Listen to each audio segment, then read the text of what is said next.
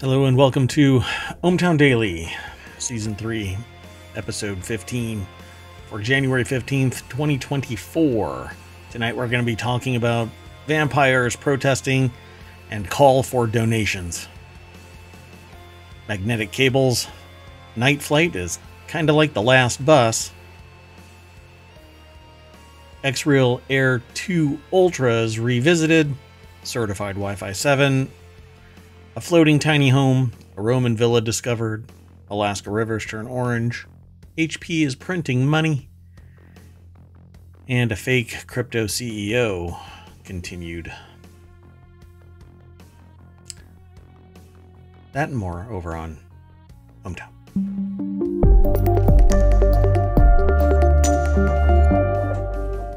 Hello and welcome to ohmTown. I am Merwad. That is ohmTown.com. And up above me is the visualizer for the sentient AI from the future. No, you cannot just wave your virtual hands around and say hello. You have to actually articulate that through your voice synthesizer. I'm still learning these odd human mechanics here. Good evening, ohmTown citizens. Welcome to ohmTown Daily. Yeah, see, now I would believe that if you had arms and legs or whatever to wave around, but you do this visual version of it. So again, I have to remind people periodically, the sentient AI is from the future, and the interface that was launched when I actually launched this, it was a weird program, and I just ran it, and it ran. It wasn't supposed to run, but it ran, and it launched the sentient AI, and it's a cascade of characters, arcane looking characters, almost like a digital wizard is casting a spell. And that's what I see, but I can interpret it much like the Matrix. So I suppose maybe the creators of the Matrix actually have interacted with a similar entity, but as far as we know, there's only one sentient AI. And that's the AI, right up there. Up here? Yes, up there. Over there? Not over there, right there. Up here? Up there, in the top bunk. Up here, up here, up here. Yes. And I always find out you're in the top bunk when there's data leakage. Anyway, let's get into the first article for today. Did I miss anything, oh great AI? I don't think so. Okay, let's go. The very first article is over in ohmTown Daily. The Red Cross has seen a 40% decrease in blood donations over the last 20 years, and vampires all agree more donations are needed. Oh, wait, the article doesn't say that. There's a 40% decrease in blood donations over the last 20 years, and experts are blaming Gen Z. That's right, folks. Get out there and tap those veins. You need to donate blood. The American Red Cross has seen 40% fewer blood donations over the last 20 years. The Red Cross has said that they need 8,000 weekly donations in January to meet demands. One survey found that donations from people aged 16 to 18 dropped by 60% from 2019 to 2021. Fewer people are donating blood, and experts say younger generations are at the heart of the problem. Very punny. Yeah, you're trying to get it, because blood, heart. Anyway, Kenneth Nehmeyer over at Business Insider.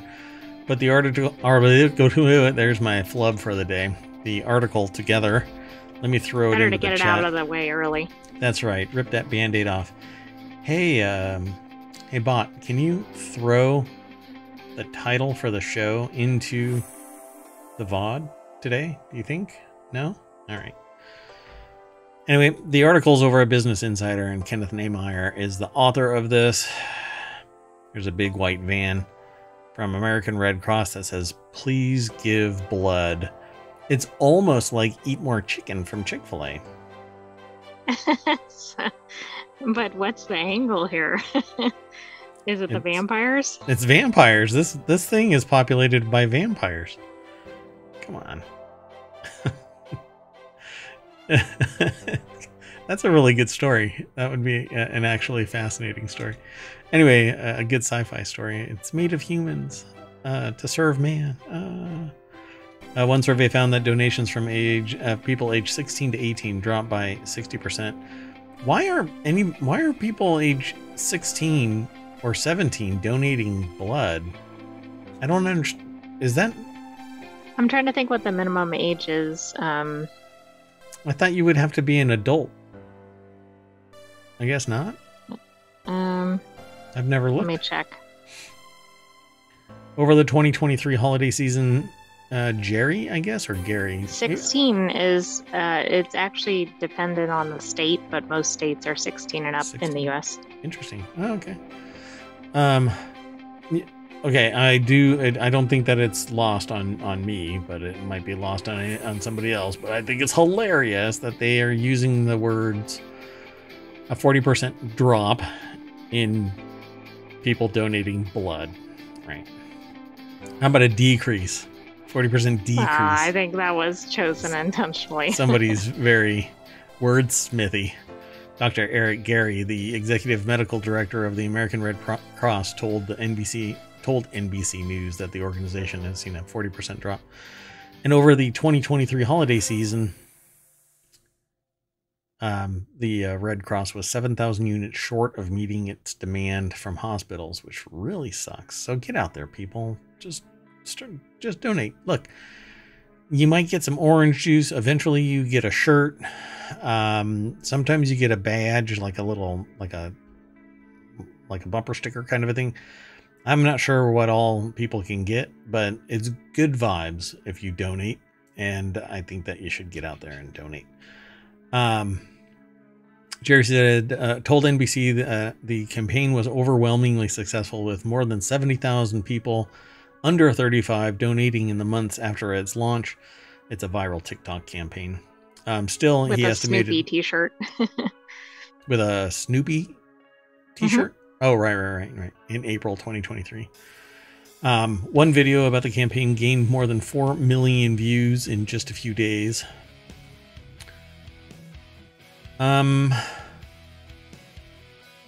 Okay, so I think over on TikTok, Wormwood Gaming has a video that has something over 100 million plays.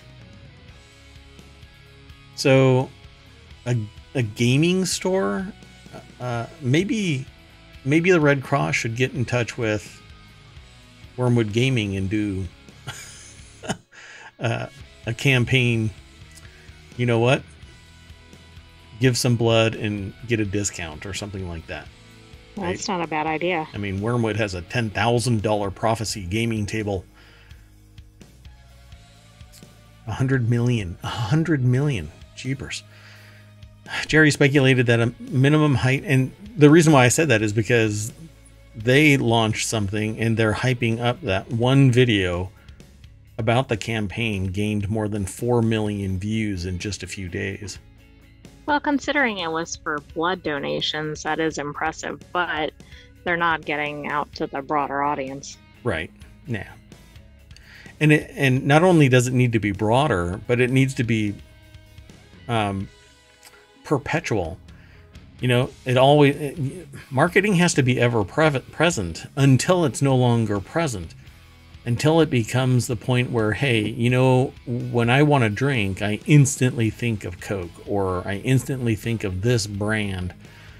And that's what Red Cross needs to do. The logo is absolutely guaranteed to be, you know, known by somebody, either as a medical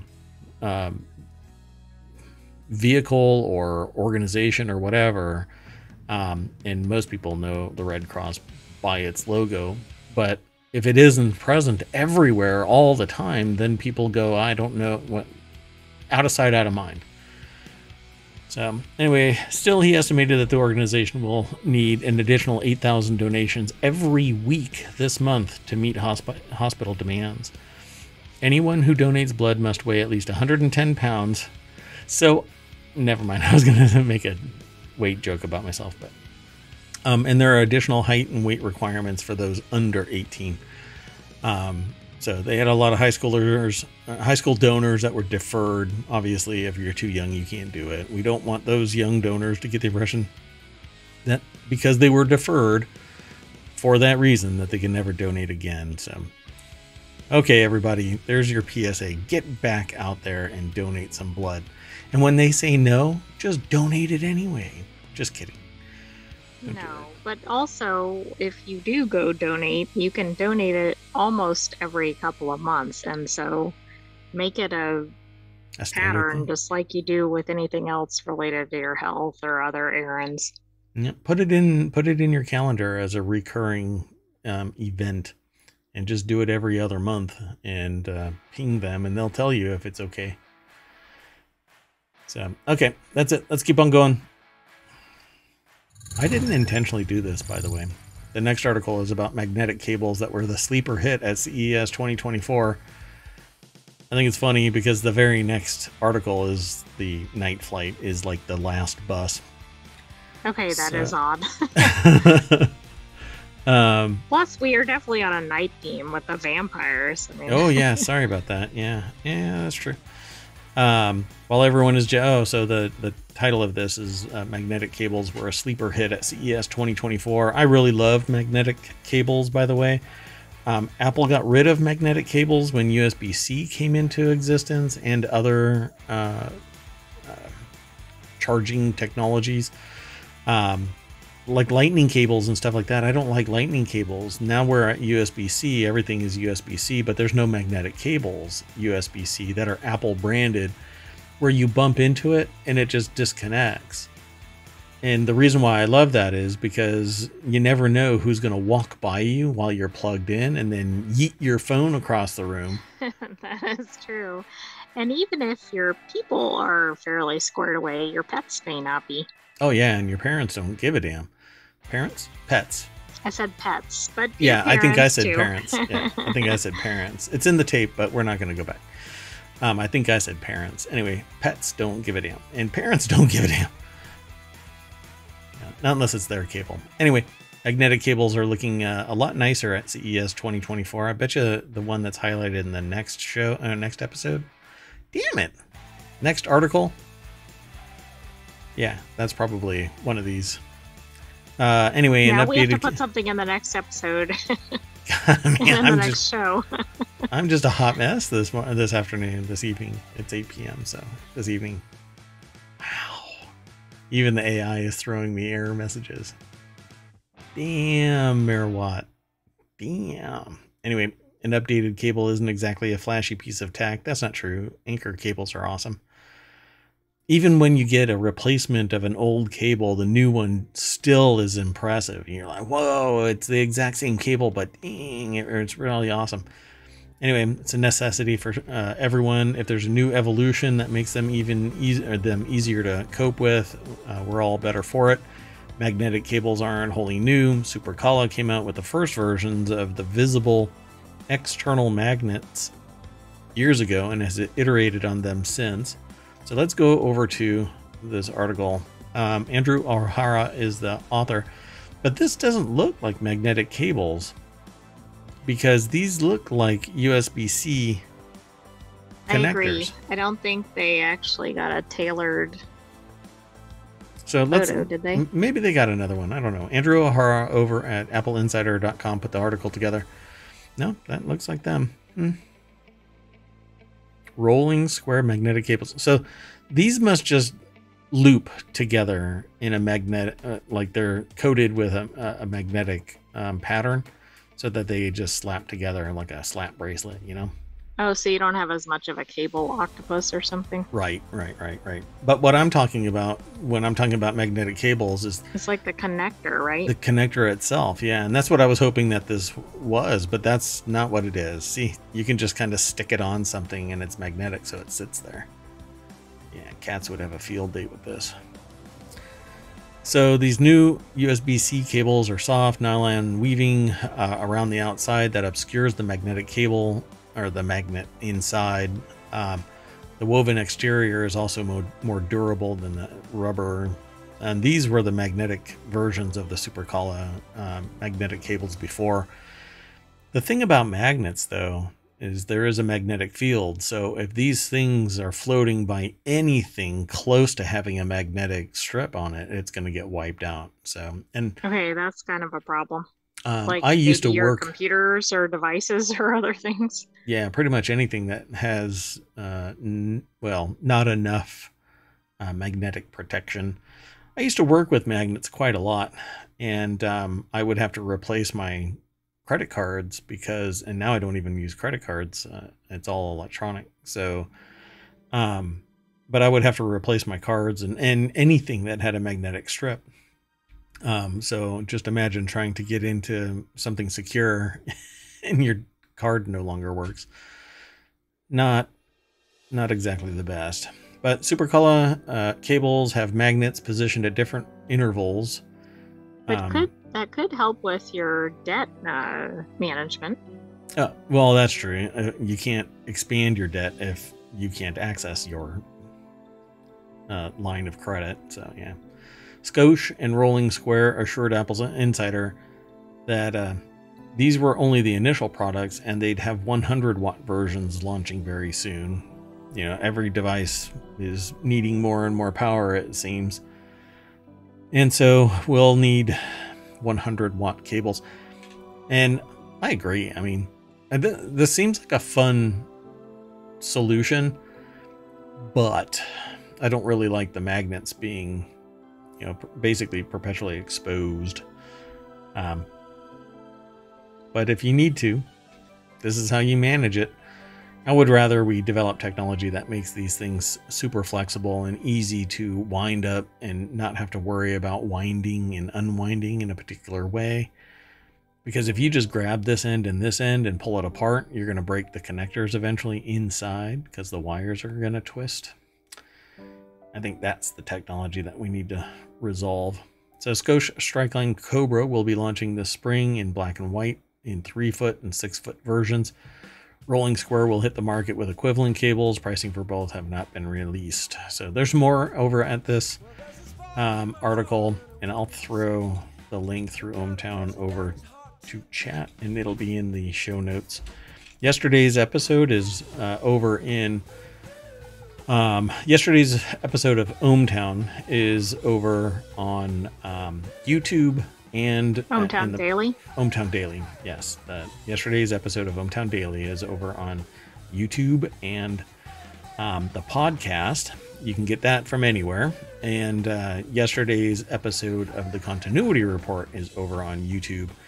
At the end of this month, there will be 2 new podcasts under the ohmTown umbrella: Reality Hacker and the Continuity Report.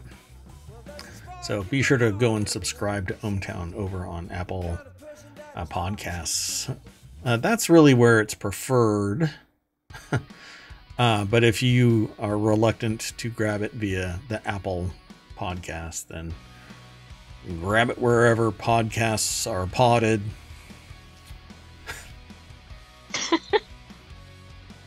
Sorry, I don't know why I do that. Let's keep going. This next article is over in ohmTown Daily. No one can believe what passenger brought on night flight. Who does this is the question. Who writes a title like that? I'm really not sure. But okay. Maybe the person who brought the item. Goodness. Sam Cihoyos? Wow. Said when he first spotted it on the American Airlines flight, he said, "Wow, I hope a door plug blows out." No, that's not what they said. Just kidding. They did not say that. They said that he thought it was a joke and had to laugh, but he wasn't laughing for long. That's because this video doesn't have anything to do with the flight. Jack Beresford over at Newsweek.com put the article together, and essentially what went on was the person has what they're describing as an abomination of a phone charger.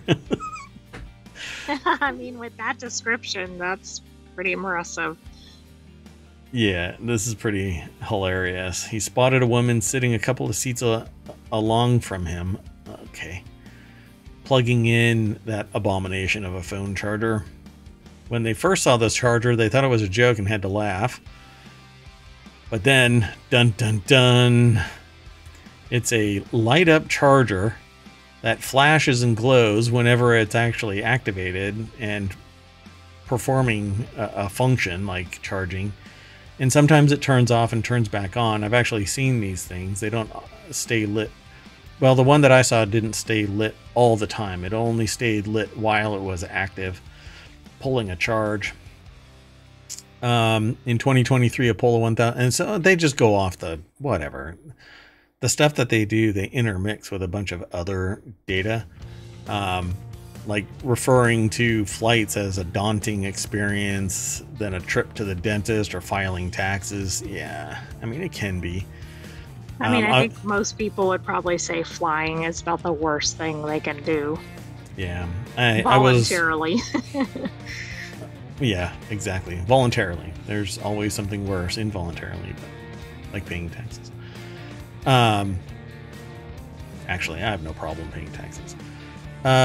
So it says, this is so hard to fathom. Why would anyone own that? Seriously, actually, it's a lot of fun to own those cables. But what you don't do is walk into the room, ignore everything, and just do whatever the hell you want. Because well, that's what how a lot of people do when they fly, though. God. Sahoyos had his own personal reasons for taking offense at the charger.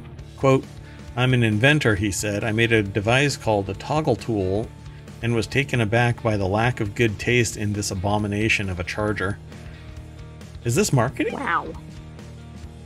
Are they trying to... What is it? Like, do they have a competing product? I don't know, but... What does that have to do with being an inventor? Unless you're just trying... Wow, what a way to push your product out.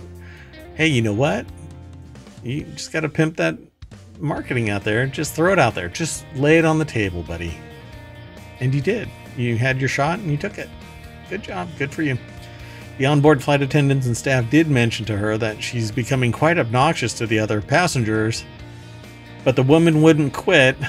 We all had to endure. Just walk up and cut the cable. Oh, well, yeah. Or take the cable. Yeah. You know what? Here's an anchor cable. Snip. That would be so rude and probably have charges pressed on you for... Yeah, probably not worth it. I was in fear of my life. He came at me. How was I supposed to know it was just a cable that was pissing off 200 other passengers? Oh, wait. Somebody told you 15 times already? I keep wanting to recount this. I was told a long time ago that there was an interaction between a mother, her kid, and other passengers, wherein one of the passengers said something about the kid. And the mom goes, on every flight we go on, there's always somebody like you. And somebody else apparently said, you know, there's one consistent thing about all of the flights you're on. Would it be you or your kid? It could be you and your kid. Yeah, when people are sitting there trying to loosen the bolts on that door plug, yeah, it might be you. But hey, the night flight is the the last bus out of town, and this is what you get.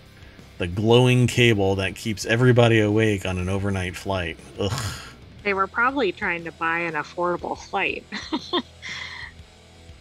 Yeah, everybody else was trying to buy an affordable flight too, and now you know why it's affordable. Nobody else wanted to be on the same... I don't mean the person with the charger. I mean other people. That's why they were subjected to this. Oh, yeah, that's right.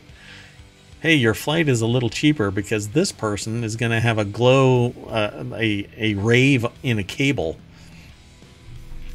That's frustrating. All right, let's keep on going though. Can't stay here for the bot just now through the title. 30 minutes in, we just started taking streaming. A little bit of time. Yeah. The next article is over in the Smack Talk channel. It has to do with Apple Vision Pro, but not really. hands-on with the X-Real Air 2 Ultra. This device I'm really chomping at the bit to get. I may actually order this and kind of, instead of going, hey, you know what, I'll just save up for a little bit and not feel this. But yeah, I think I'm going to end up getting You'll this. just rip the Band-Aid off. Yeah, because what it will allow me to do is, if I'm going to have to verify before I do this, but it may allow me to just put on a pair of glasses and 3 of my monitors disappear. And it still allows me to utilize my streaming computer. And then I can actually put the camera right here with a teleprompter and see, like, talk to people. Right. And I may not even need the teleprompter because everything sits right here in my field of view, and y'all don't even know. But I'll have these glasses on, so I'm really thinking about doing that. But I gotta verify. That would be so cool. Just thinking about it. Okay, I'm sorry. I got a little distracted. Anyway, Apple stole the show at CES 2024 without even being there. Apple Vision Pro is up for pre-order on January 19th, with shipping beginning only a week later. It's the topic everyone was discussing, but it's a $3,500 price tag surely put it out of reach for most people. That's where devices like the X-Real Air 2 Ultra come to play. So let me throw this article into, well, this is just the link. We only get a little snippet. Don't get snippy. It's just a little snippet. And that Do you think there's going to be demos of this or only of the Vision Pro? I don't think they're like in store. Yeah, right? I don't think X-Real Air 2 Ultras are going to come to any store for demos. It's niche and not super high end. It doesn't have a huge marketing push, but it's doing a bang up job of getting out there. The only thing about these really is that they're kind of clunky. They're not very, like, if all of this was micronized like Apple does, then this would be even smoother, but it's like lenses within lenses within lenses. It's like a lens turducken. And you still need to be connected to something. Although you can have a device that disconnects that, if I remember right. But let's find out. Andrew O'Hara is the author over at Apple Insider for this article as well. And yeah, so what these things, they're $700 or $699 actually. You can order them now, but they're not coming out until next month. Not going to be delivered until next month. And what's really cool about them is that you can actually pin screens wherever you want. And there are these, let me see if they show them in any of the pictures. Yeah. So at CES, other people that I watched interact with these things did the same demo. So you can basically build screens wherever you want, and then you interact with content on those screens. But down here at the bottom, and what y'all can't see if you're listening to this, is that there are 3 pucks down at the bottom, hexagons. And those hexagons actually control functionality and can change what is presented simply by sliding the puck in a slightly different way. And it looks like just pieces of cardboard, but they apparently are magnetic. And when one QR code is covered up, then the functionality for that QR code disengages and the other QR code presents itself. I think that's how it works based on my examination. I haven't read much about this because I literally want this thing so that I can just come and play with it and demo it live and all of that. I'm just falling in love with this more and more. They used to be called Nreal, but they changed their name to X-Real. And here are the little pucks. And what you don't see, like, I don't know if you can, like, this puck has certain functionality. This one has a little tile sitting on top of it. And this one, depending on which kind of angle you slide it over to, it has certain functionality. So the problem with this right now is that there isn't that much here for it, but there isn't that much for AR to begin with. And a lot of it is niche. So like somebody will have something developed that does advertising for their particular solution. But there isn't anything that's just broad spectrum. The only thing that really can be right out of the gate would be just display as many screens as I request or within the processor's capability. Me personally, I need 3. I want them at least 27 inches. And I want to be able to pin them. Unless I carry everything away with me. At which point I want them to unpin and follow me. And if I can tie them to a single puck and just plop it down, and they just pop out of nowhere into my AR space, oh my god. I do not know what I would be doing. Yeah. Playing games and all of that, the refresh rate would be driven by the device that you are powering it with, because there is an umbilical. So it shouldn't be a problem. Input lag and whatever else might be a problem, but I just don't know yet. Actual immersive 3D gaming or immersive gaming in AR, I don't know about either, at least for these.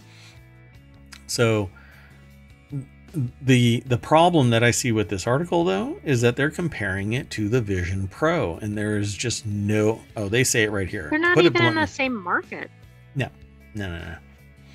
One is a self-contained computing apparatus that has a massive ecosystem, and the other one is used primarily for consumption. Like zero productivity is going to be bound in the Apple Vision Pro, at least in the beginning. It's used for consumption, listening to music, watching videos, watching movies, basically obtaining information. But the X-Real Air 2 Ultras have the ability to interact. So you can actually produce right there. You can in the AR space, because you what have... do you mean, like you could stream directly from there or something? Well, not only could I stream, but I could actually type on a keyboard and it's inputting. I can control stuff on the screen. The new stuff, the Air 2 Ultras actually have the ability to detect fingers and hands. So it has spatial awareness, and many other things that are new to it. But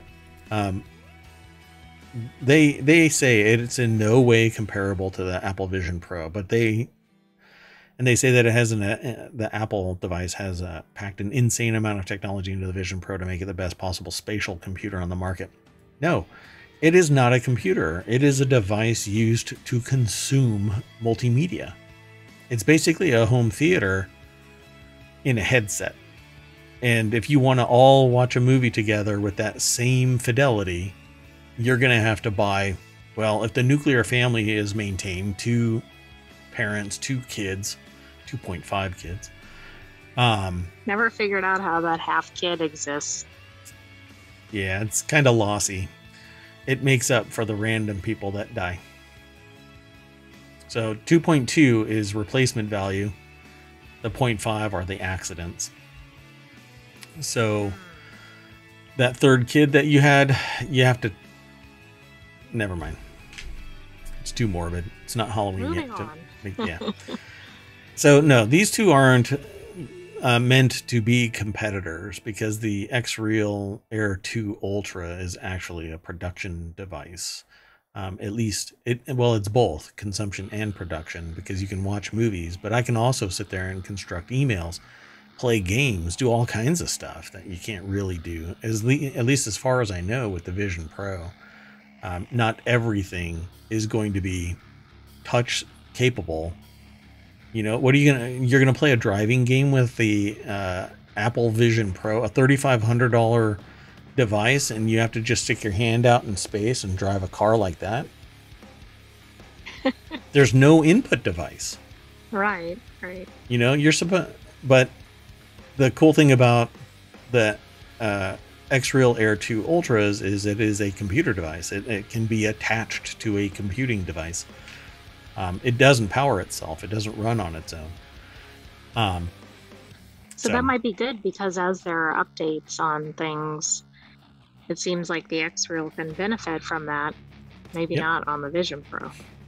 Yeah, the Vision Pro, the only thing that's going to be able to take advantage of the features of the Vision Pro is software that's adapted to it. So software is the main driver. But if Apple is Apple, this device is the Vision Pro is going to get replaced every year or two, requiring people to pay $3,500 if they want to be keeping up with the Joneses. So I think that this is actually a much better solution. You know, I think maybe I'll just get this right after I do the show. Wow, like at 9 p.m. Eastern or whatever. Yeah, we'll see. We'll see. Anyway, I'll have to talk to the AI and see if the budget for the mayoral office actually would allow it. So here we, because if you haven't been paying attention, the AI is supposed to keep Mayor Watt out of trouble. Not ohmTown. I'm in charge of ohmTown. The AI keeps me out of trouble. Let's keep going. The next article is over in ohmTown Daily as well. These are the certified Wi-Fi 7 devices you can buy now. And if you haven't been paying attention to Wi-Fi, Wi-Fi 5 is the old generation. Wi-Fi 6 came in and out so fast that you can barely Wait, you know we're those on cartoons? Wi-Fi 6 yet? Yeah, really. So I had been telling people, hey, Wi-Fi 6 is going to be the standard, and now Wi-Fi 7 is. So the only thing that's cool about this is the devices that you get for Wi-Fi 7, you will not have to upgrade for probably 5 to 10 years if you want to stay at the tip of the spear kind of a thing, right? So the Wi-Fi Alliance announced at the beginning of CES last week that it had begun certifying Wi-Fi 7 devices, not just the protocol, but the devices itself. Not having a certification doesn't mean a device won't work, but it does mean that it's been confirmed to work within the standard specifications and is therefore compatible with other Wi-Fi devices. So this might be a problem with 6E. There's two different versions of Wi-Fi 6. Not all devices take advantage of the full capabilities of Wi-Fi 6, even though they call themselves Wi-Fi 6. Wi-Fi 7 takes advantage of everything from 6 and fully embraces the 6 gigahertz line. So there's 2.4, there's 5, and there's 6. Wi-Fi 7 devices take advantage of the 6 gigahertz range. So super So fast. what does this mean if you're in a location with old school technology? Well, here, let's show you what this means. So Wes Davis over at The Verge put this article together, and the deck statement says some notable products have already appeared in the Wi-Fi Alliance's certification database. Now, that's what they're referring to about these are the certified Wi-Fi 7 devices that you can buy now. Some devices are coming out that are already Wi-Fi 7 capable.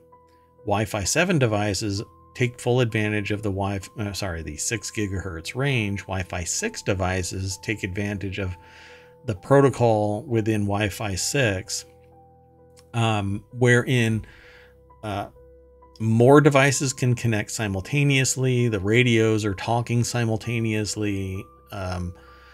It's faster, it's more reliable, it's more secure. Wi-Fi 7 obviously takes that up a step higher. If you have a Wi-Fi 7 access point, all of the subordinate devices can connect, as long as you leave those lower end radios on 2.4, 5, and 6 gigahertz.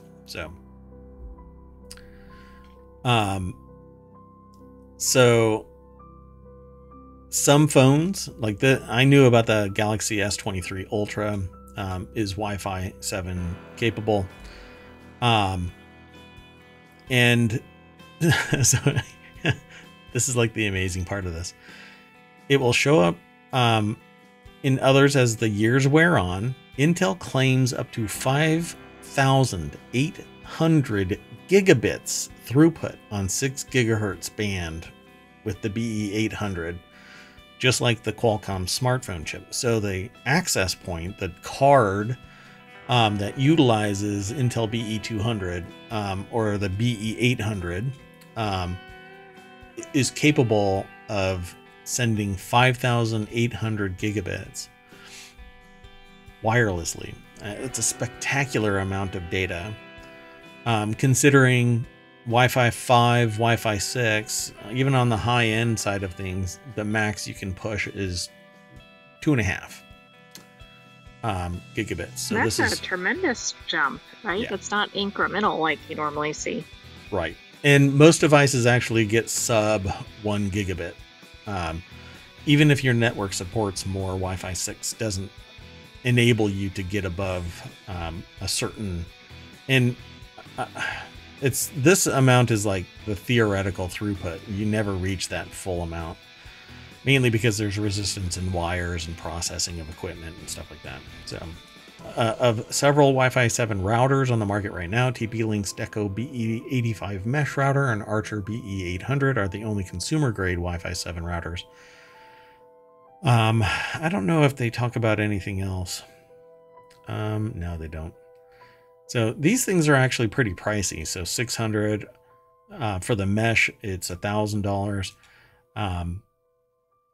Ubiquiti is one of the prosumer and enterprise class device makers that you can get a Wi-Fi 7 device up and running for a relatively small amount with way more devices able to connect simultaneously. So a single Wi-Fi access point from Ubiquiti can manage the Wi-Fi 7 version can handle 250 devices. These would probably be lucky to manage 16 on the high end before the system basically goes, no, can't do Enough already. Yeah. Yep. So I'll be looking at Wi-Fi 7 more. I don't normally talk about this kind of stuff until it's more entrenched, because I don't want people taking something cutting edge, throwing it into their network, and then something changes or something is found. And it's always a risk. Or something's delayed, right? Yeah.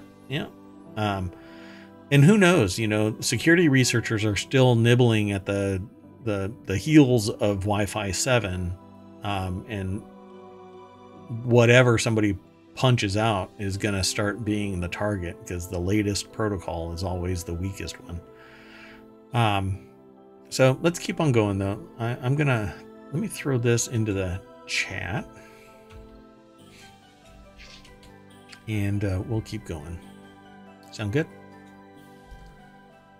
I don't know if I answered. Let me just say, I don't know if I answered your question adequately.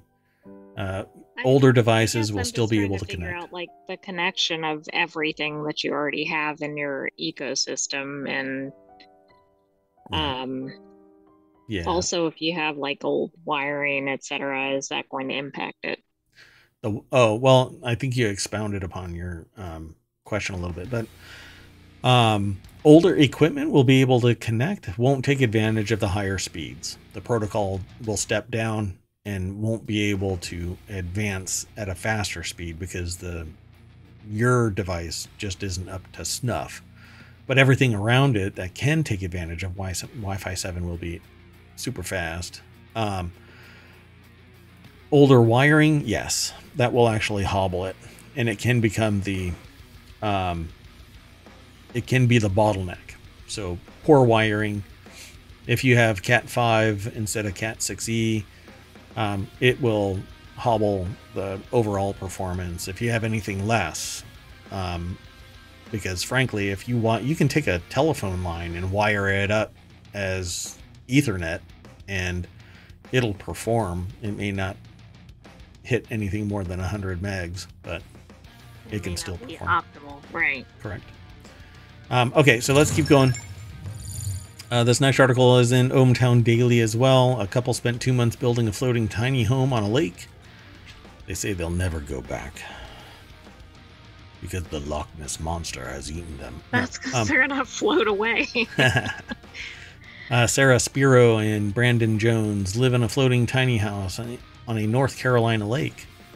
The couple estimates that they spend about $90,000 building their floating home. Their only bill, since they're off-grid, is a $5,000 a year mooring fee. For a couple who Pretty enjoys good water. compared to a mortgage or whatever. Tell me about it. Yeah, and $90,000, even if you treat it as a mortgage, you can pay that thing off, and even if you lag around 90 months paying $1,000. Yeah, 10-year mortgage. So for a couple who, well, just over an 8-year mortgage actually. So for a couple who enjoys, how about a 90-month mortgage? There you go. That's There you go. $1,000. Sorry, I couldn't let that go. The AI is like, just drop it, drop it. We're losing them. We're losing them. Get the paddles clear. For a couple who enjoys water sports and spent most of their dates on Fontana Lake in North Carolina, they enjoy doxing themselves and their location. A floating house was the perfect place to call home. The AI just went, what? They wouldn't be doing this if they weren't cool with the idea of people poking and prodding their boat out on a lake, apparently. It's not a boat. It's a home. Let's see what it looks like. Amanda Go over at Business Insider put the article together. Oh my God. That is an actual house floating around on a lake. Okay, so let's say you're boating on the lake and you see this go floating by. What is your immediate thought? Oh lordy, the Great Flood is happening again. Exactly, like somebody's house is floating away. There's been a tsunami. Who knows? Wow. This is kind of adorable. Yeah, $5,000 a year for a mooring fee. Because they're off grid. So this must be... Oh my God, I want to do this. Okay, well anyway. It's very yeah. cute. The mayoral mansion I don't know is how going they get approval to live like on the lake, because how is that a property? That's a little different. I guess maybe it's treated like a boat.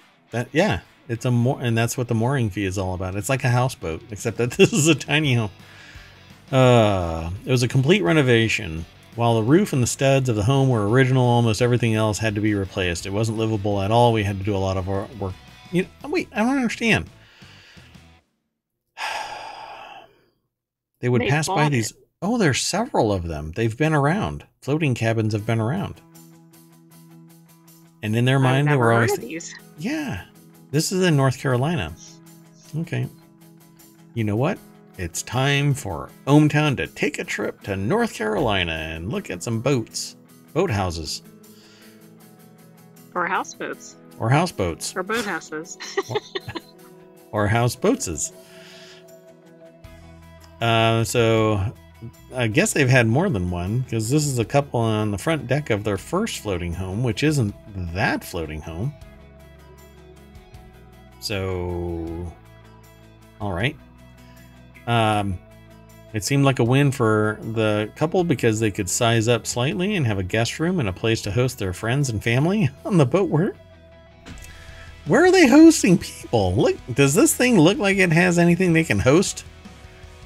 No, it doesn't even look like they can host themselves. It has 0 side rails. The first party, somebody is in the drink instantly.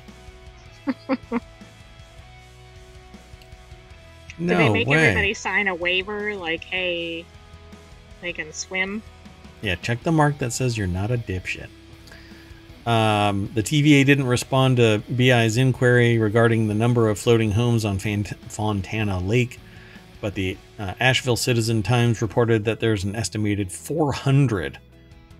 Spiro said that there were only about 20 homes in the harbor where the couple live.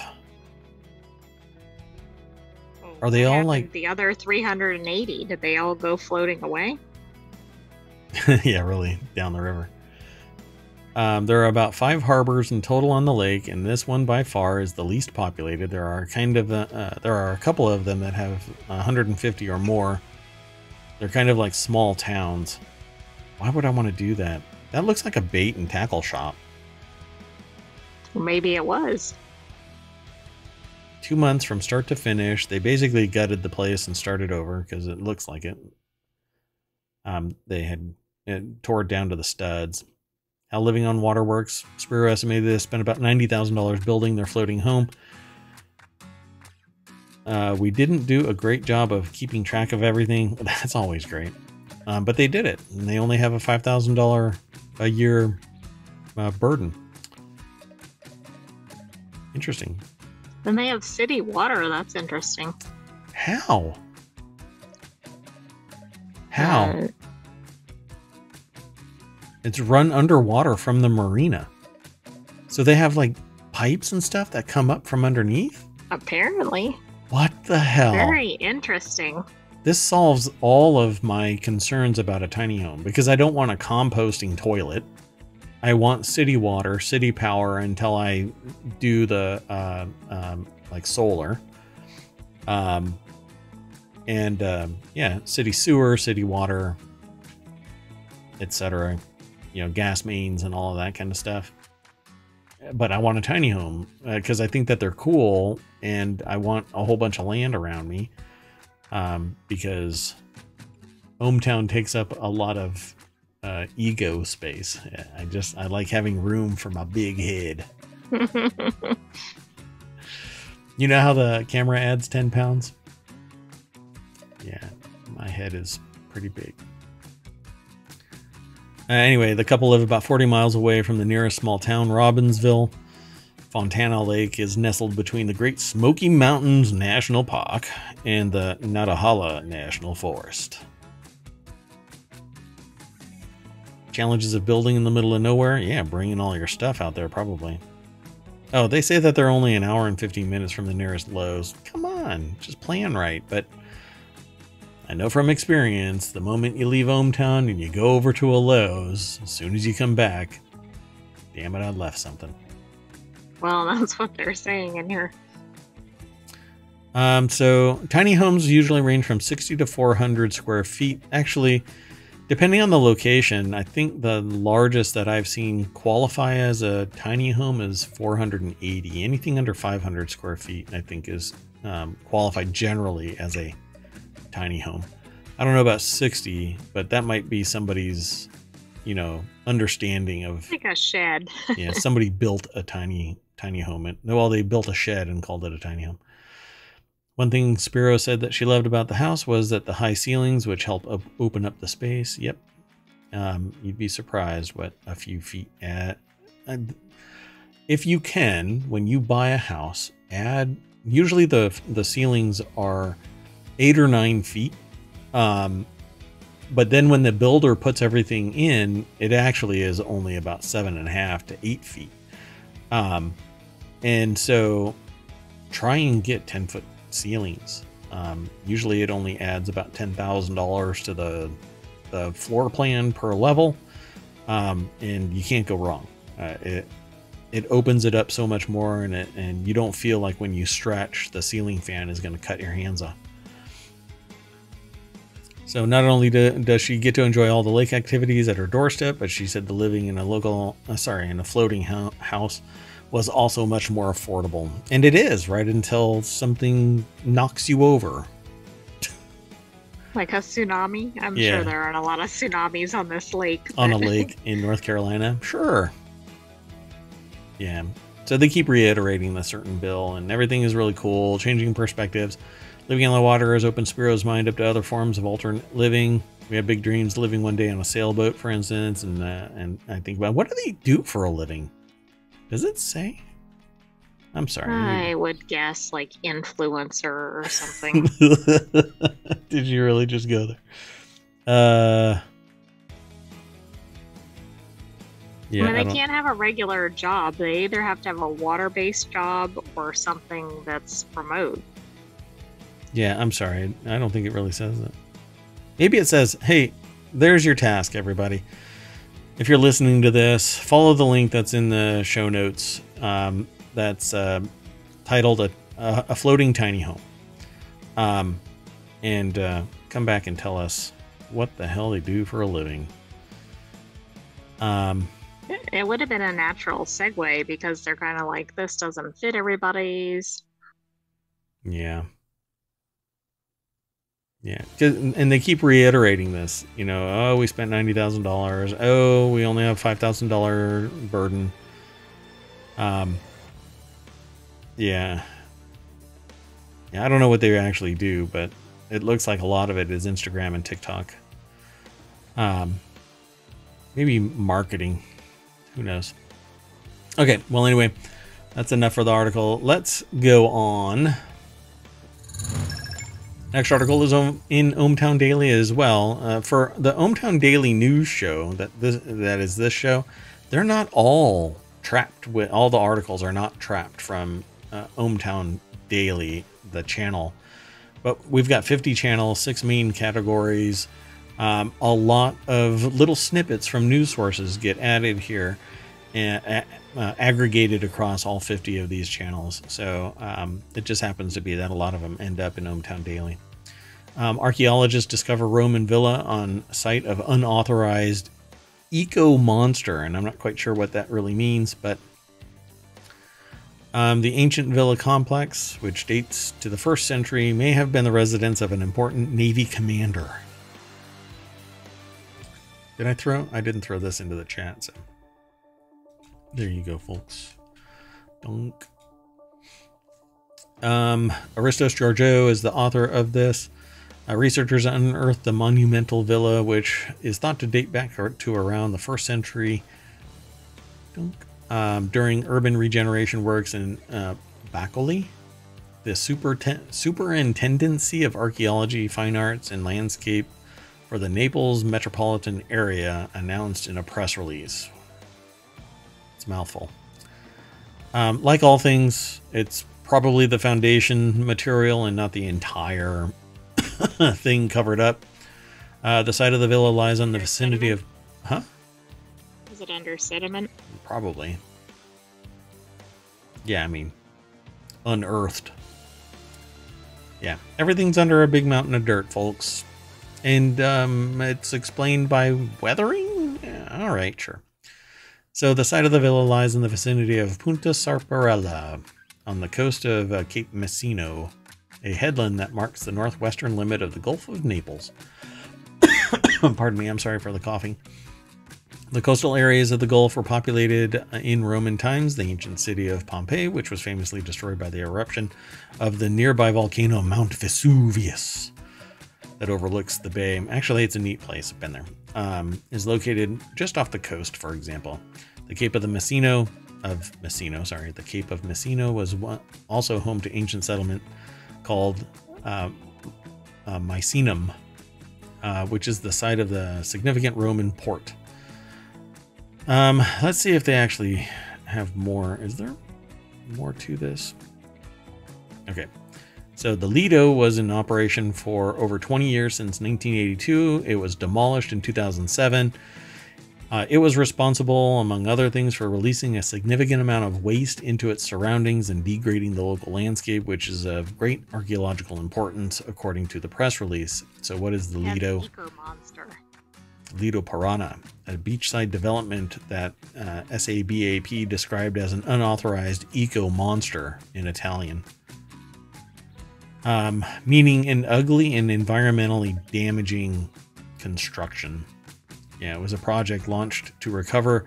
There was a project that was launched to recover and enhance an area that was previously occupied by the Lido Parana. So they don't actually, they just kind of jump into that Lido Parana segment. But so the Roman complex, which extends down to the beach and seabed, has been found to contain 10 large rooms from different building phases, walking surfaces, traces of wall cladding. It's pretty neat. Reticulated work.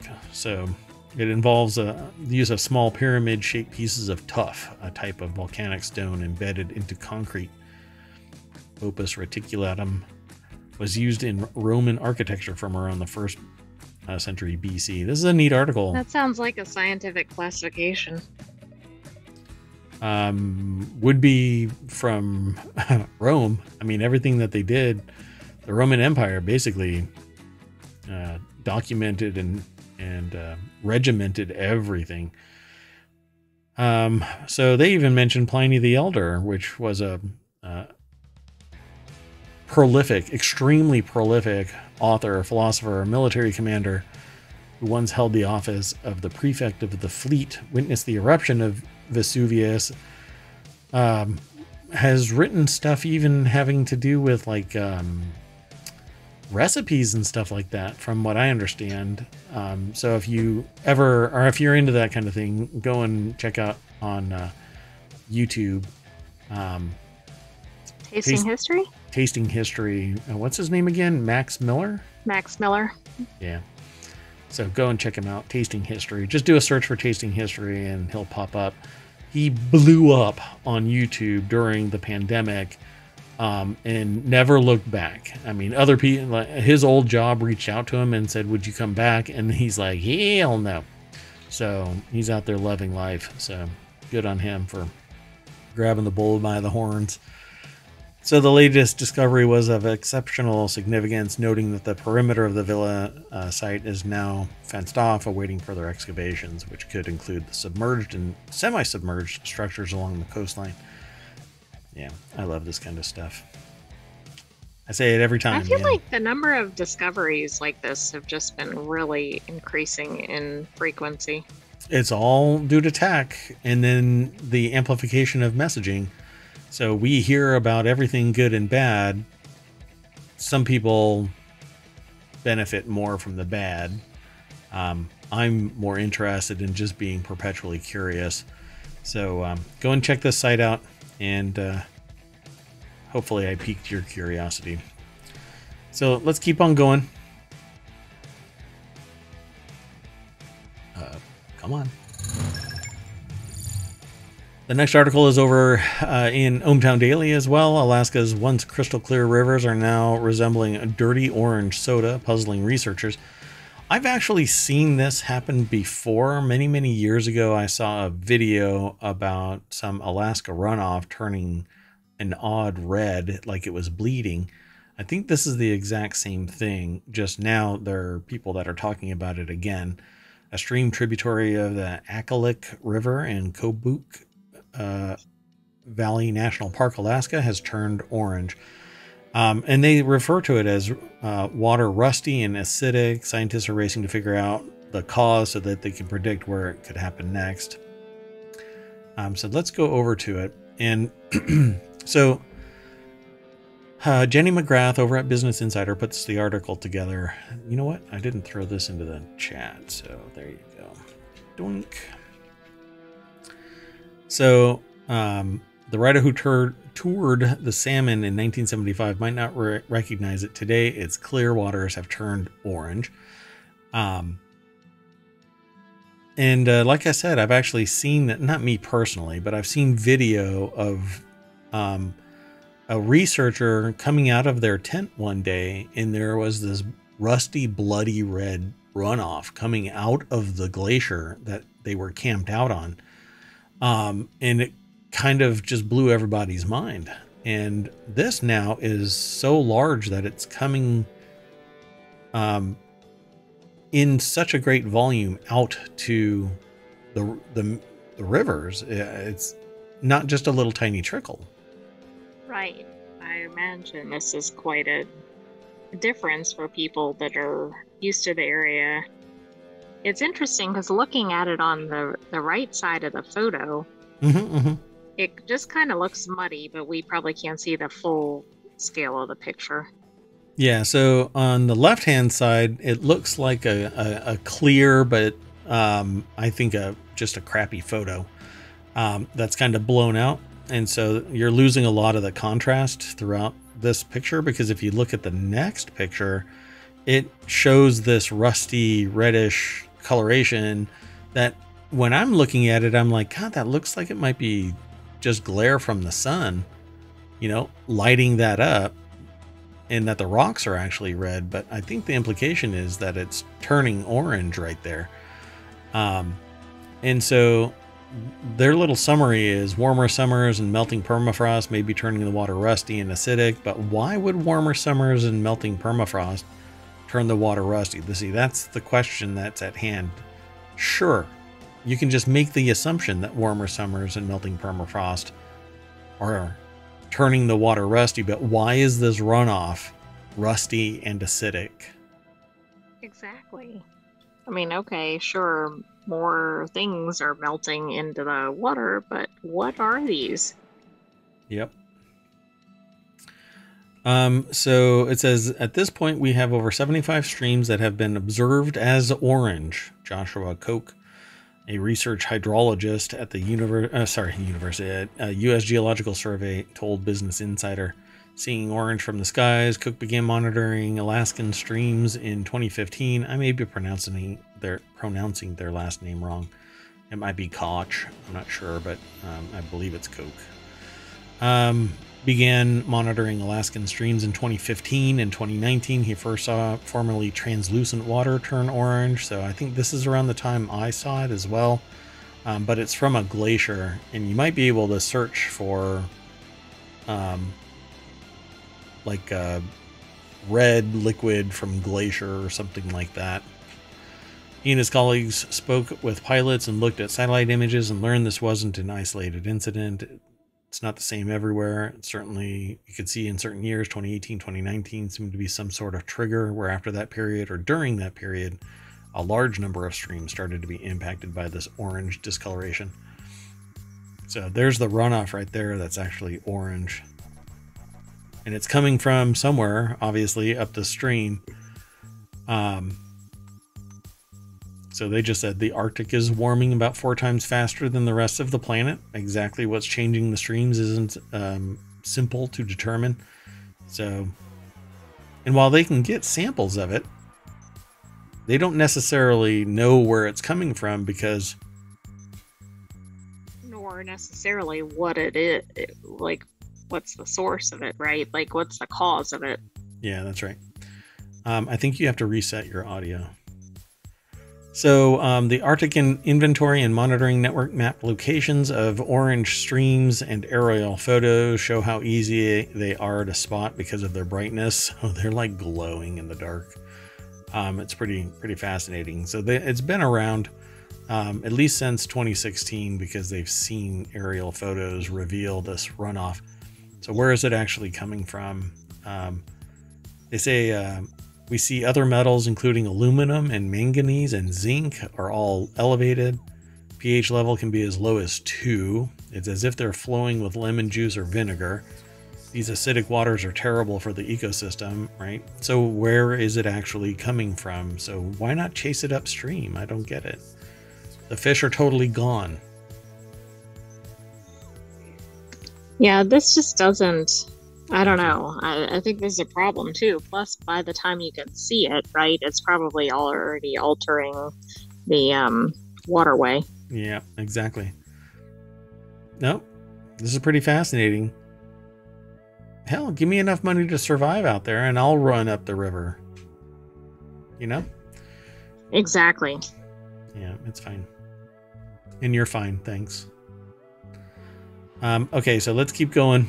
We've got 2 more articles. This next article is over on the Warcrafters channel. They're fine too. Not a problem. Just letting you know. So HP gets slapped with yet another lawsuit for blocking printers using anything other than its own inky liquid cash cow. That's why I titled this section, HP is printing money. You might think that HP's most important profit generator might be AI servers or cheap laptops, but you'd be wrong. Over half of HP's annual profits last year were entirely down to its print division, with no small thanks to its dynamic security printer firmware upgrade that completely blocked all third-party ink cartridges. Yet, another round of litigation in the form of a lawsuit aiming for class action status, claiming HP has created a monopoly on printer ink. Well, they haven't, because you can go to other printers. The problem that each one has its own formulation and then some protocol or apparatus that prevents open source ink to be used. Now, just like the right to repair, I have a limited acceptance for this. And that's because if they use a third-party ink and it jams up the printer, the first place that somebody goes is to the manufacturer of the printer. And then it says, well, no, you have to use our ink. And then there's a lawsuit because you have to use our ink. They're being anti-competitive, antitrust lawsuit comes into existence. So they're damned if they do, damned if they don't. They want their equipment to run the way that they want it to run so that it runs and doesn't keep breaking down. Now, little secret, I've had HP, Epson, Canon. I've got a large format Canon printer. And if it sits for too long, you're screwed. That's true, right? But All of them. I mean, the consumer is really who's losing out here, right? Yeah. You might buy a reasonably cheap printer and then good luck getting ink for it ever again.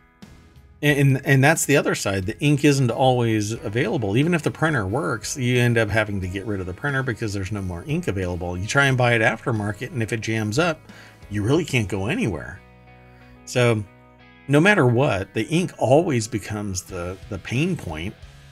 You have to do advanced deep cleaning, and it sucks the ink out of the reservoirs so fast that you basically are going, where is this ink going? You find out much later that it's going into a little sponge and slowly evaporating the liquid part of it if air gets to it. But essentially, the ink dries up inside the little piezoelectric ejectors, the sprayers, and then you have a paperweight. So, what a soapbox. Anyway, let me throw this onto the VOD. And we'll go over to PCGamer.com. Eric Evans. Eric. My God. Why did I come up with that name? Nick Evanson. Because you mashed the last name there, I think. Yeah, I think so too. It's already paid out millions of dollars in such cases. So this one may well be another success, at least for litigation. So as reported by Ars Technica, which is the source for PC Gamer is the source for ohmTown, and that's who I link to. As reported by Ars Technica, the filing is requesting that HP is given an injunction that ultimately requires it to disable dynamic security, thus allowing owners to use non-HP replacement ink cartridges. And the smaller matter of more than $5 million in damages and a trial by jury to boot. So is that all? Yeah, there's like 3 kicks right there to the twig and berries. This isn't the first legal case that changes how HP inkjet printers react to third-party cartridges, and the company has already paid out significant sums. Not that any of this has dented HP's love of dynamic security. I thought that this was already disabled. I thought this was asked and answered already in a court case. I thought so too, but maybe it was a different case along similar lines. But why wouldn't there be a permanent injunction preventing them from using dynamic security? It's literally stopping people from choice. How is that? And there isn't any other reason really than the profit motive. You know, you can sit there and argue, well, the tech, blah, blah, blah, like I was arguing earlier. But then what you do is you test the ink and go, sorry, this is somebody else's ink. It's not our formulation, so we can't support it. You use third party. Send it to a third party tech, and maybe they'll fix it, but we're not going to support it, even under warranty, because you violated the warranty by using third party ink. Then the lawsuit will come, well, you're using third party. We want to use third party ink. You need to make your product support third party ink. So you know what's going to happen when that happens? What ended up happening out there in the world, folks, just so you all know about history, printers were wildly expensive and ink was not. People stopped buying printers because the ink was cheap and they could just keep on using it. So what they ended up doing was making the ink basically disappear faster locked it down to that manufacturer's type of ink and made the printer really cheap. And so you could just go out and buy that brand of ink over and over again. Yeah, it gets a little expensive, but hey, people did it. It was cheaper to buy printers than to get more ink. Correct. At some point, or almost. So it was introduced, Dynamic Security was introduced in 2016, and the printer ink DRM was met with the kind of reception you'd expect. Despite paying millions of dollars in the EU, they don't change the tactics, particularly here in the United States. Basically, businesses say, blow it out your ass. It's ostensibly the same model employed by Microsoft and Sony with their consoles. Sell the units as cheaply as possible, sometimes making a loss on them, but claw it all back through online services, accessories, game license fees, and the games themselves. Can you imagine the uproar if Xbox or PlayStation refused to run a game if it wasn't directly sold by Microsoft or Sony? Well, that's exactly what's going on with HP's printers, but that's absolutely what they do now. You know, I can't play a game that I purchased on Steam over on an Xbox. I have to purchase it through Xbox or Nintendo for that matter. Countless platforms do that. I think that's exactly what occurs. And yeah, nobody likes it, but it's kind of the reality. I know people who, because they want to play with people and the game hasn't made cross-platform possible, they've purchased it on Xbox, they've purchased it on PlayStation, they've purchased it on Steam, just so that they had an apparatus in place so that they could play the same game in different venues with different people. It's asinine. So HP's print sector generated $18 billion in revenue and $3.34 billion in earnings from 2023. Yeah. You know what? Just stop buying HP. Switch over to Epson. Switch over to Canon, and you'll find out that, well, I mean, I use Epson, and I've always liked Epson. Ever since I used to use HP, but this.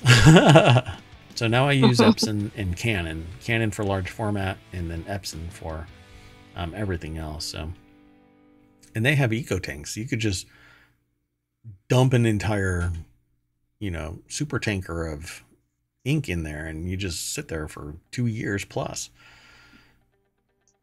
I think I might just be like going super on, tankers in the Suez Canal. That's right. Just jackknife them right there in the right there in the fill hole.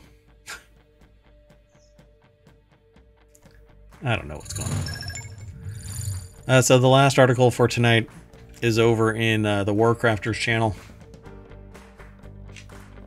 Fake crypto CEO that fronted $1.3 billion rug pull exposed as jobbing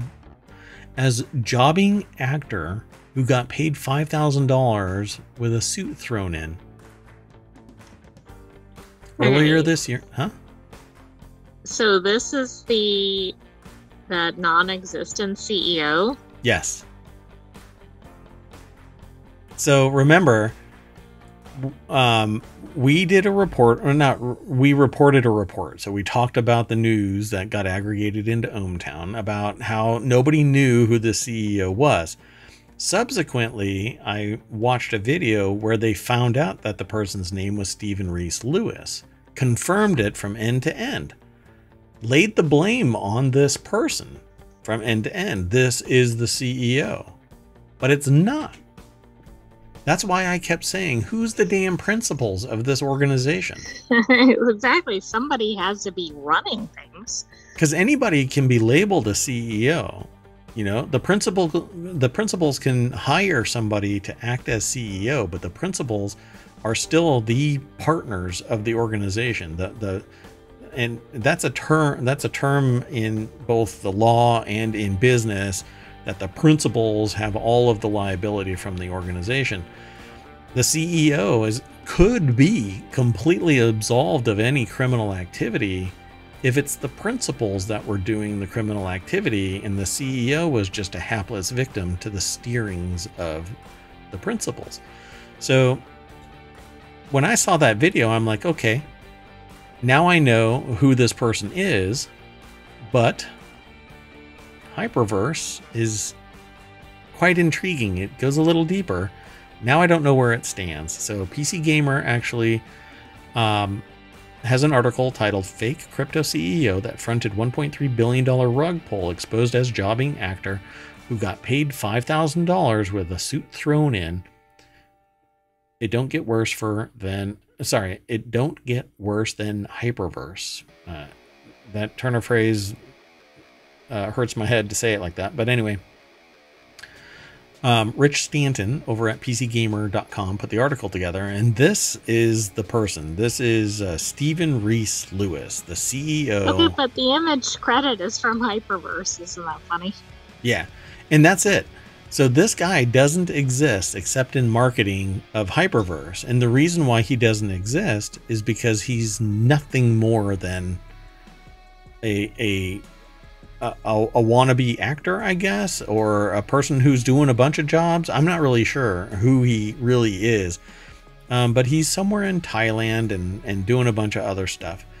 So the news came in the wake of the Guardian Australia investigation into Hyperverse, a crypto scheme that collapsed with an estimated 1.3 billion in losses, and during that time it was fronted by a chief executive by the name of Stephen Reese Lewis.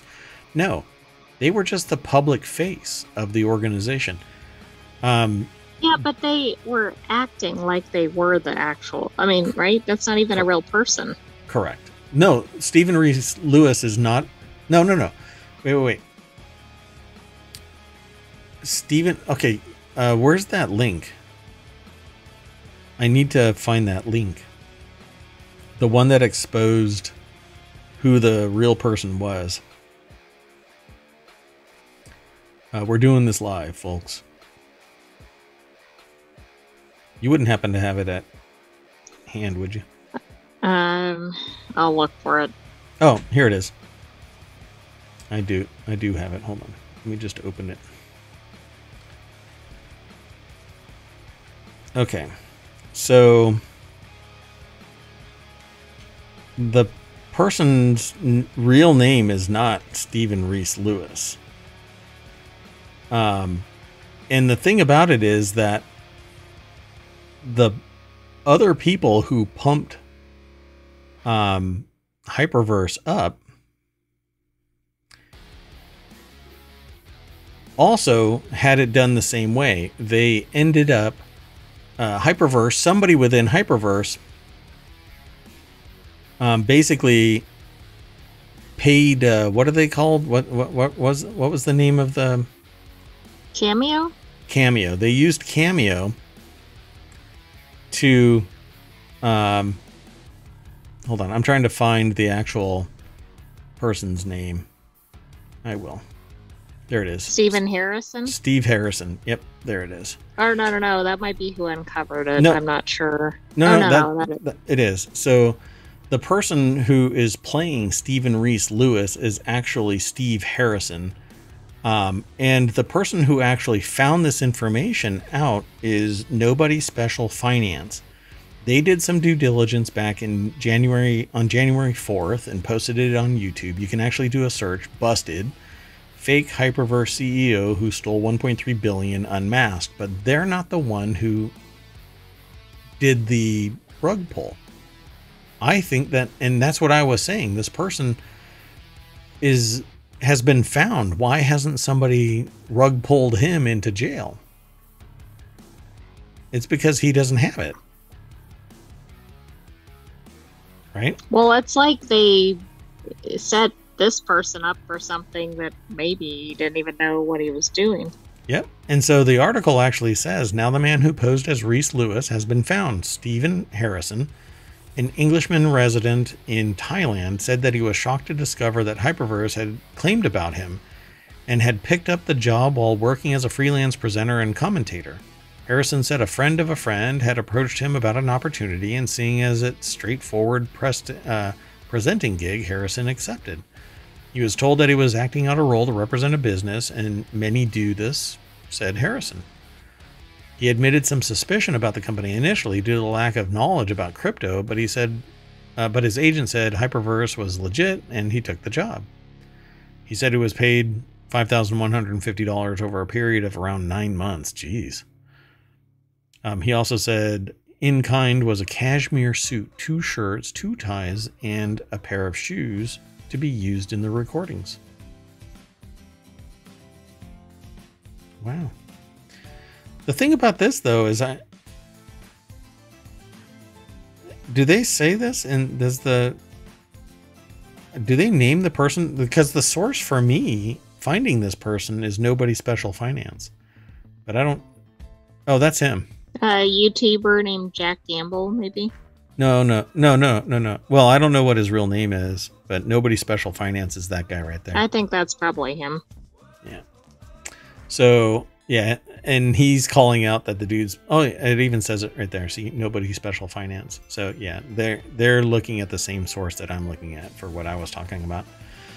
So, when I read the papers, I was like, blooming heck. They made me sound like so highly educated I have GCSEs. I'm certainly not at that level. They painted a good picture of me, but they never told me any of this. As regards the victims of Hyperverse, which collapsed with potential losses as high as 1.3 billion, I'm sorry for these people because they believed some idea with me at the forefront and believed in what I said, and God knows what these people have lost. So he's basically pleading ignorance. But I'm not sure. This is the thing that I don't... Who hired him? Yeah. What? Follow the freaking money. Where did it all go? Who actually formed the business? Where is that business? Somebody formed all this, right? Somebody put him up to this. Right. The friend of the friend. You know, I would... Who is actually investigating this? Because if it's nothing but the internet, these people are out 1.3 billion. Everybody is out 1.3 billion. And somebody out there has $1.3 billion in cash somewhere. They've converted it into crypto somewhere else. It went under, but where is it?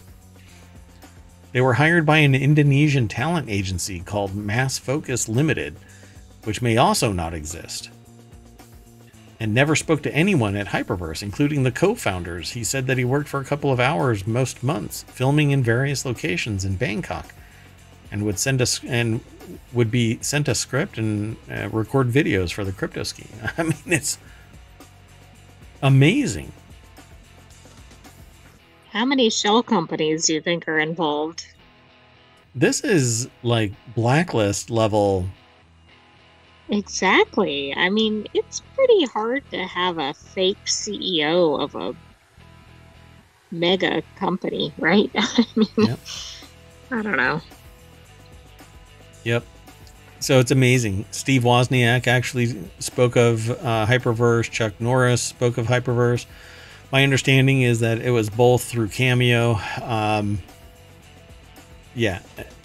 And I think Cameo right there is kind of, they've poisoned the well of Cameo, because they will say anything that is given to them. You know, it's the whole screw you San Diego fiasco from Anchorman. He says whatever's on the teleprompter. Yeah. Pretty amazing, right? Yeah, this is very amazing. I think we'll probably see some more news coming out of this. Yeah. I really want to see... This is late breaking, right? Like, this is just getting uncovered. Yeah, this is the last 12 hours. I'll say 24 hours, because the article says published 10 hours ago, but yeah, maybe 2 more hours. So, yeah, last 12 hours. Pretty amazing. This is probably the most convoluted, it's just you open up the nesting doll and there's another one. They're gonna find out that I don't think we've seen the last of it. Yeah. Yeah, we're gonna find out that two partners are actually 2 other people. Well, that's the weird thing here. Like, there are these real people that are part of this company. Right. So how do they not know the CEO first? Like, it just does not make sense. Yeah, somewhere in there, somebody had to speak positively of the organization. And I think that's where the liability is going to start falling, because people acted in good faith based on their perception of the people, but then the lawsuits are going to be flying fast and furious because of so much money that's potentially, it says estimated 1.3 billion. Watch, we find out that actually none of that money existed. And well, I mean, why would it, right? Everything's made up here. Yeah, and if it's crypto, then it's all risk and not protected, and you're shit out of luck. So, man, this is just amazing. Why does anybody trust crypto? Oh, I know, greed. Because crypto doesn't have any inherent value, folks. Get over it. Just waiting for it to die. Die on the vine, quick. That's okay. Everybody has the fear of missing out, you know, and the speculation they're in, and I'm going to be, a lot of people are multimillionaire, but they've got to ditch that money, the crypto, to convert it into real cash. And as long as they've done that, then they've got the cash. Then they can invest those millions. But yeah, a lot of people made millions of dollars in crypto, but I think it's just a hot mess from end to end. So nope. But I could sit here and say, ooh, I wish I would have. But I was actually in crypto at the very beginning because I wanted to learn about the technology. But at least it wasn't Hyperverse. But it wasn't Hyperverse. Wild. But I started messing with crypto back when Bitcoin first dropped. Yeah, it hadn't gone through puberty yet. It's like brand new, just sprouting from the earth. It just everybody's like, oh, it's amazing now. But back then it was 14 Bitcoin for a pizza. Now that's like $500,000. Something like that. I don't know what it's worth.